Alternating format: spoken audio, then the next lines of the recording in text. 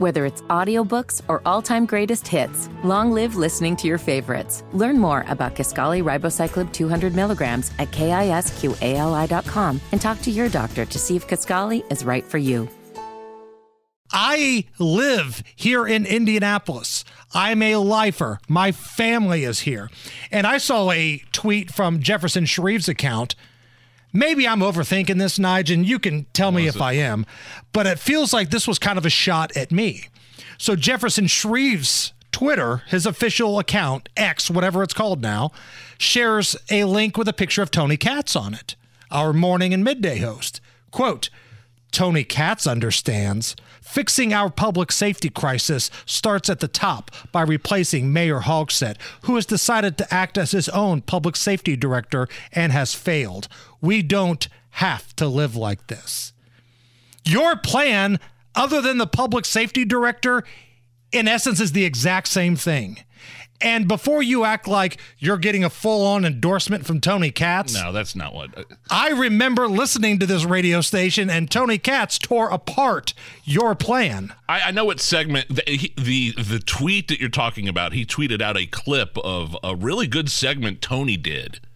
It was either yesterday or the day before, about how there's a church in Indy that's calling for the removal of IMPD Chief Taylor because of crime in the city out of control and also not being transparent whenever there's some sort of incident within IMPD.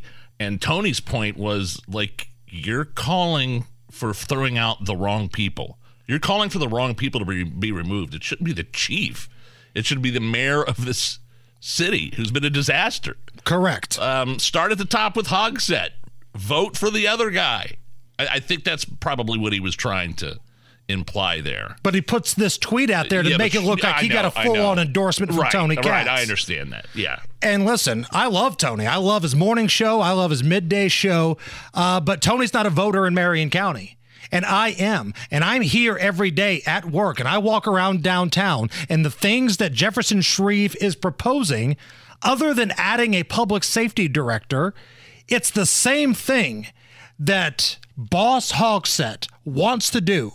And both of these guys know there's a better chance of me becoming the number one pick in the NBA draft than these things ever becoming law. I'll take those odds. This guy gave him a lifeline. So I know Joe Hogsett doesn't want my vote, and I'm confident Jefferson Shreve doesn't want votes from people like me, law-abiding citizens who feel I've got nothing to apologize for if I want to carry around my weapon.